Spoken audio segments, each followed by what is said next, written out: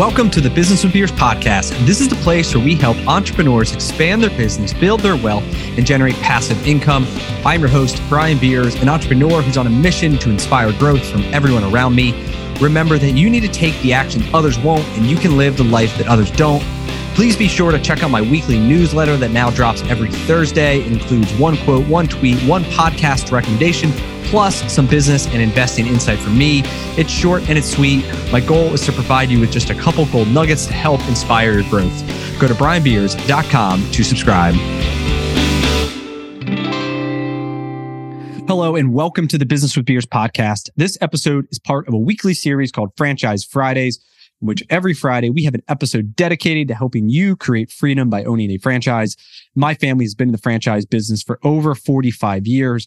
My brother and I took over our family's franchise auto repair business and grew it from 6 locations to 30, now doing over $36 million a year in sales. You know, it can be overwhelming when you are just getting started learning about franchise ownership. Buying a franchise is a huge investment of time, money, and energy. And to help teach you, I am launching an introduction to franchising group coaching program to teach everything I've learned over the past decade of starting, buying, scaling, and selling franchises. Go to brianbeers.com to learn more. Today, I'm going to be talking about how to perform due diligence on a franchise. You know, buying a franchise is a huge commitment. You are spending $100,000, $200,000, $300,000 or more to invest in a location. You are possibly taking on personal debt, and you're dedicating and committing to potentially 10 to 20 years. So it's a big deal. And thorough due diligence is critical. You need to have confidence in 2 things, the horse and the jockey. So the horse, aka the business model. Just because someone's business model works for them in their market doesn't mean it's going to work for you in your market. You need to vet the business model. And to do so, there's 3 things you want to look at. Number 1 is demand. Number 2 is sales. And number 3 is expenses. So first, demand. Is there demand for the product or service in your market? So let's say you're looking at a premium boutique fitness concept that targets upper to middle income consumers who shop at Whole Foods, Starbucks. They work out at other boutique fitness concepts like Orange Theory and Pure Barre, etc. So if you live in a market that does not have any of those premium stores, chances are there's not enough demand. And this is something that the franchisor should really help with. You know, when you're going through and looking at markets, they should be able to show you, you know, what their target demographic is based off of, you know, age or income or competitors or whatever it is, and show you how the market is a perfect fit. Or they might show, hey, like there should be a big section on their map that they're saying this does not meet our demographic requirements. And if they don't, and they seem to be pushing like whatever's convenient, I mean, that would be a huge red flag. You really want them, and for you to get the best return, you want to pick the market that has the best, you know, demographics that match the model. So you want to be really careful and have those conversations and look at the mapping. And when you're going through, ensuring that there is good enough demand. You also want to make sure that the market isn't oversaturated with competitors. I mean, having competitors is not necessarily a bad thing. You know, we have auto shops that are right next to a whole bunch of competitors. And in a lot of cases, it's beneficial to us. On the other hand, let's say you're looking at a waxing franchise in Miami, and it may look great from all those demographics, but if you find that there is like a competitor in every single strip mall up and down the coast and the road, and you know, it may be hard for another one to come in there and compete, right? So you really want to make sure it's not oversaturated. And that's something that, you know, the franchisor can help with, but also, you know, you have to look at it as well. The second thing I look at is sales. And it's really like, can your market support the prices that the franchisors, you know, recommending, or you're getting some sort of guidance on in using the financial models? So let's say you're looking at an auto repair franchise and you determine that you need to charge $150 per billable hour in order to hit your financial targets. So how would you validate that? So let's say we're looking at Midas and we're trying in a new market. How would you figure it out? I would call up all my other national brand competitors. So I'd call up Firestone, Meineke, Mavis, Monroe, NTP, even Big O Tire. And I'd call them up and I'd find out what do they charge per hour. And let's say they're at 140 to 160. So if I want to be 150, I'd be right in the center. I'd be okay about that. I'd also call dealerships. I'd call Toyota and Honda, Ford, GM, major brands, popular brands, and they're usually a premium. So I would expect that they're coming at 180, 190, 200. That would be good because they're kind of the step up. I'd also call independents. I'd look at Joe's Garage, Bob's Tire, etc. And I'm expecting them to be a little bit lower, 120, 130, 140. And if all that kind of shakes out, I'm going to have confidence if at 150, I'm going to be right in the center, right kind of where I want to be. And you can justify charging a premium price if you can deliver on premium service and create value, but that's a high bar to set. And, if you find out all the nationals are 120 and dealerships are 140 and indies are 100, I might be concerned if my plan has to put me at 150, like a dealership level right off the bat. So you really want to look at your prices compared to competitor prices and not necessarily be the best, not necessarily be the cheapest, but hey, are you in the ballpark is what I'm looking at.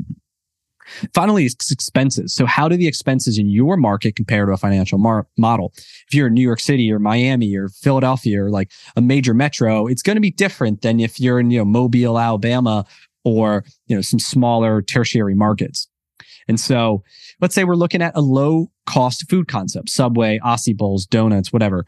And you need labor to come in at $15 per hour for your frontline staff to keep your payroll percentage, in line with the model. And so what you do is you go through Indeed and, or other, job posting sites, and you want to see what our competitors offering. And if you see a whole bunch of posts that are in line at $14, $15, $16 an hour, you're probably pretty good. If you see a lot of posts offering 18, 19, 20, 21 to work at similar places, you might need to rework your models. And to take it a step further, go ahead and post a fake job ad. See how many applications you get. Talk to a couple of them. You need to really determine how easy or difficult it is to find an employee. The other thing you want to look at is the rent factors. Let's say your fast food concept here needs 1,000 square feet, class B, so not like the highest end, but a step down, and they need it at $25 a square foot. And you got to research the rental market. You can check Crexi and LoopNet, and you can call up some local commercial realtors. Just ask them, what does it cost for 1,000 square feet in Class B area in, this neighborhood? And they're going to tell you, they usually know the numbers off the back of the head. So if they're 22 to 27, you're in the ballpark, probably good to go. If they're saying, hey, that's going to be $40, $50, some crazy numbers, it's cost you double, right? You need to work that in your financial markets, right? You've got to do all this to validate that everything that you think, makes sense. So, and the second part of this, so that's the horse. This is the business model. Then it's the jockey. So it's the leadership team who's driving this thing forward. And the question that you need to answer is, does the leadership team have what it takes to support you in building a profitable business?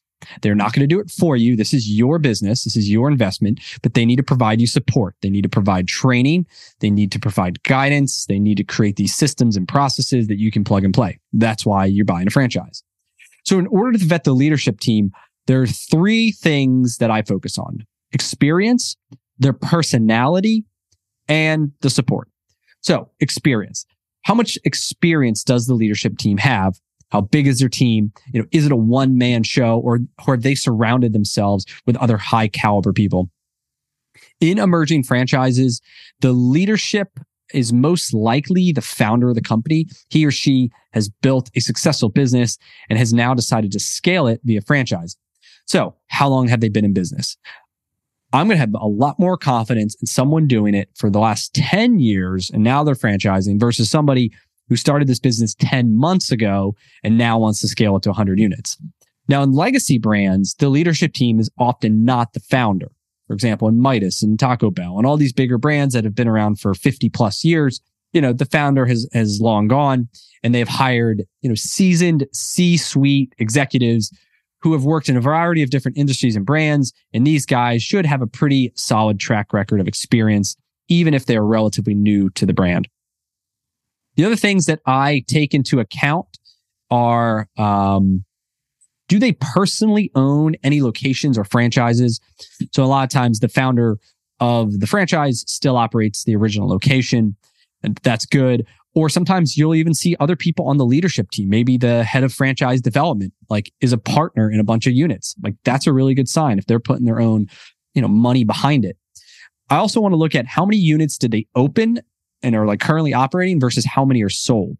And if there's a huge discrepancy, like, there's one that I look at that, has 20 units open, it's got 150 sold. So it begs the question of, okay, well, you sold all these units, why aren't they open yet? And then you come to find out that, it's a real estate thing, right? It takes 3 months to find it. It takes 3 months to develop it. And then it takes 3 months for some pre-sale. And like, it's a 9 to 12 month operation. So yeah, we sold a bunch, and every month, we're opening 10 new locations, and, it's kind of chugging along. And so that's a good sign. I'll be like, okay, that's fine. But then if you find out, well, like, our construction team has to do all the constructions and they can only do one a month, whatever it is, like, there's a bottleneck in the franchisor due to lack of support. I would be very concerned, right? If they only could do one a month and they have 140 before they got to get to me. Obviously not really the case, but you want to know that ratio, and you really want to find out what is holding the ones that are sold back from getting open. A lot of cases, it's a real estate related issue. But to have those timelines in place, you're ready to get going as soon as you sign this franchise agreement, and it might take some time if it's real estate. The other thing you look at is legal issues. A franchisor is required to disclose past, current, and pending, lawsuits in the FDD. But sometimes I've heard stories that they don't disclose everything they're supposed to. This is another good reason it's good, and you want to hire a franchise attorney to help you with the due diligence process, so they can help verify that they didn't hide anything. They can search other, legal databases and resources that they have to see, is there something missing? They also can go through the franchise's agreement. They can see and point out things that you didn't necessarily see or realize. And sometimes it gets into some more legally, content that I'm not going to get into this episode, but a good franchise attorney is always a good investment when you're doing due diligence on a franchise. And then next, so we cover experience. Next thing I look at is personality. So it's like, do you like them? A franchise is a 10 to 20 year partnership. You need to have a warm and fuzzy feeling about the leadership team. You need to feel that they authentically want to see you succeed, that they are responsive to your questions, that they are sharp, that they know the business, and that they are not just trying to sell franchises, collect fees, and then move on to the next one. So when you are going through the discovery process, you're going to be working one-on-one with someone on the franchise or development team. And that person has one of three roles. They could be the founder. So this is common with the newer and smaller franchises, but the founder is the one selling it. He's honestly the best person, he or she. But once the founder reaches kind of capacity, they usually hand it off to a third party company. This franchise development company are experts in the franchise sales process and walking candidates through, educating them, setting up the calls, the validation, like, it's all they do. And so a lot of times they outsource it to one of these companies. And then once they hit a certain size and they're selling a certain number of units, it makes sense to move it over to in-house corporate employees. So larger franchises can afford, full-time in-house sales representation. And it's important because you really want to know who you're working with, especially if you don't like them. I talk to a lot of people on the franchisor side, and there are some franchise development guys who, I don't know, maybe there's a personality clash, right? Maybe it's a tone of voice. Maybe it's locality or where they're from. And so, you really want to know who you're working with. And it would be a shame if, a personality issue completely turned you off to a great opportunity. And this is why kind of that's important. So if it's the founder, you definitely want to pass on it. So you're talking to this guy and you're just butting heads on personality and you think this guy's like a jerk and he's the founder of the company. You get out of it, right? Don't spend any more time. If it's a third party company, once you make it through the franchise process, you will never deal with that person again. They're kind of an outside sales third party, but once you kind of sign the FDD, you get handed over to the operations team, and that operations team are the people that you are going to be working with throughout, your tenure with the franchise.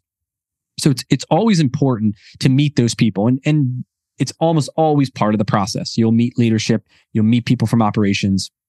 You really want to make sure you like those people because those are the people you're going to be working on a day-to-day basis. And similarly with in-house corporate, a lot of times the person that you're working with is only in sales and that you get handed off to operations. And so once again, even if they're part of the company, and if you don't like them or if you really like them, a lot of times there's distinct roles and you're handed off. It's my main point here is just if it's the founder, you want to know it because that's the relationship that, could be pretty strong. And finally, cover support. So we covered their experience, we covered their personality, and finally support. So does the franchisor have the ability to support you in building a successful, profitable business? You are buying a franchise to turn decades into days, which requires a lot of training initially and ongoing support as you build the business. So you really want to get clarity around the initial training, that ongoing training, in-market training, all this stuff that they say they're going to provide. And every franchise is going to tell you that they provide excellent training and excellent support, and many of them do. But as part of the due diligence process, you need to verify all that by talking to other current and former franchisees. More on this in a few seconds. The second thing I want to look at is what is the relationship between the franchisees and the franchisors? And there are a couple signs of a great relationship. Newer franchises may not have all set up, which can lead to the question of, are they open to the idea? But this is what I look for. Like, does the franchisor seek input and ideas from franchisees? Franchisees are the ones who are in the field every single day. They make it happen. They know the challenges. They see the opportunities. And a good franchisor will get those ideas and they help put them to use. The other thing I look for is, do they have a system in place for franchisee to franchisee communication? It could be a simple WhatsApp chat, an email distribution list, a Slack channel, something that, on an ongoing, on-demand basis, people can communicate. I look for a franchise advisory committee, or a FAC as they're called. Basically, corporate gets together with the top franchisees on a regular basis. They work together to move the business forward. Great sign if they have it. Annual conference. Most franchises have an annual conference to celebrate success, network, and have fun. They also will host regional virtual meetups on either monthly, quarterly basis, cover marketing, training on a specific topic, or anything that's beneficial. And finally, second or third generation franchisees, in legacy brands that have been around for 30 plus years, if you're seeing second or even third generation franchisees, it's a good sign that the business lasted long enough to pass it down to the kids. So obviously not going to apply with newer brands and newer industries, but if you're looking at a legacy brand, you see that's good to see. And so the final step here is validation. And so this is where you're going to validate everything that you've learned from the franchisor by talking to current and former franchisees. And the franchisor will help facilitate this by giving you contact information, and you can also pull it from the FDD. And a big red flag here is if they only want you to talk to specific franchisees and tell you, do not talk to this guy, this guy, or this guy. If they're telling you that, could be a red flag. You're definitely going to want to talk to the people that they said not to talk to and go from there. So in general, the process, if I'm going to do validation, it looks like this. So I get the emails, I get the phone numbers. I contact them via text or email, telling them, hey, I'm looking at this franchise. I was giving you information. I was hoping to talk to you for a few minutes. Never call the location and ask to speak to them. Don't expect them to drop everything for you. Don't expect every single one to talk to you. You want to call people outside of your target market because they could see you as competition. If someone called me asking for Midas shops in Philadelphia, New Jersey, I'm going to direct them to a different business, to be perfectly honest. Give them background on yourself, right? Make them like you. People like talking to people that they like. And the more they like you, the more information they'll likely tell you. And take everything with a grain of salt. The good, the bad, right? You don't really know the intentions, right? And it's good to talk to as many people as you can to establish a baseline. And so I have a whole list of 20 plus questions. I'm not going to go all of them here, but overall, your goal is to really get an idea of, the franchisor, the support, the advertising, the marketing, the sales, the margins. You can ask them about profitability. If they had to do it all over again, would they do it again? What else should we know? I mean, there's lots of questions. I have 20 plus questions. If you're talking to former franchisees, you really want to find out what their biggest challenges were. Why did they exit? Were they forced to sign an NDA, which is a bad sign? Are they sharp or do they sound like an idiot? I've talked to some former franchisees who did not sound like they should be running businesses, and they didn't have success. And so take those definitely with a grain of salt. So anyhow, if you're looking to get access to this list of 20 plus questions, sign up for my coaching program. I provide 20 plus questions to ask the franchisor. I'm developing this program to help everybody learn everything I wish that I knew when I was getting started. So you can go to brianbeers.com. You click the button, Intro to Franchising. I'm in kind of the pre-launch stage now, and we'll be getting this thing off the ground pretty soon. And so that's all I got. It's a partnership.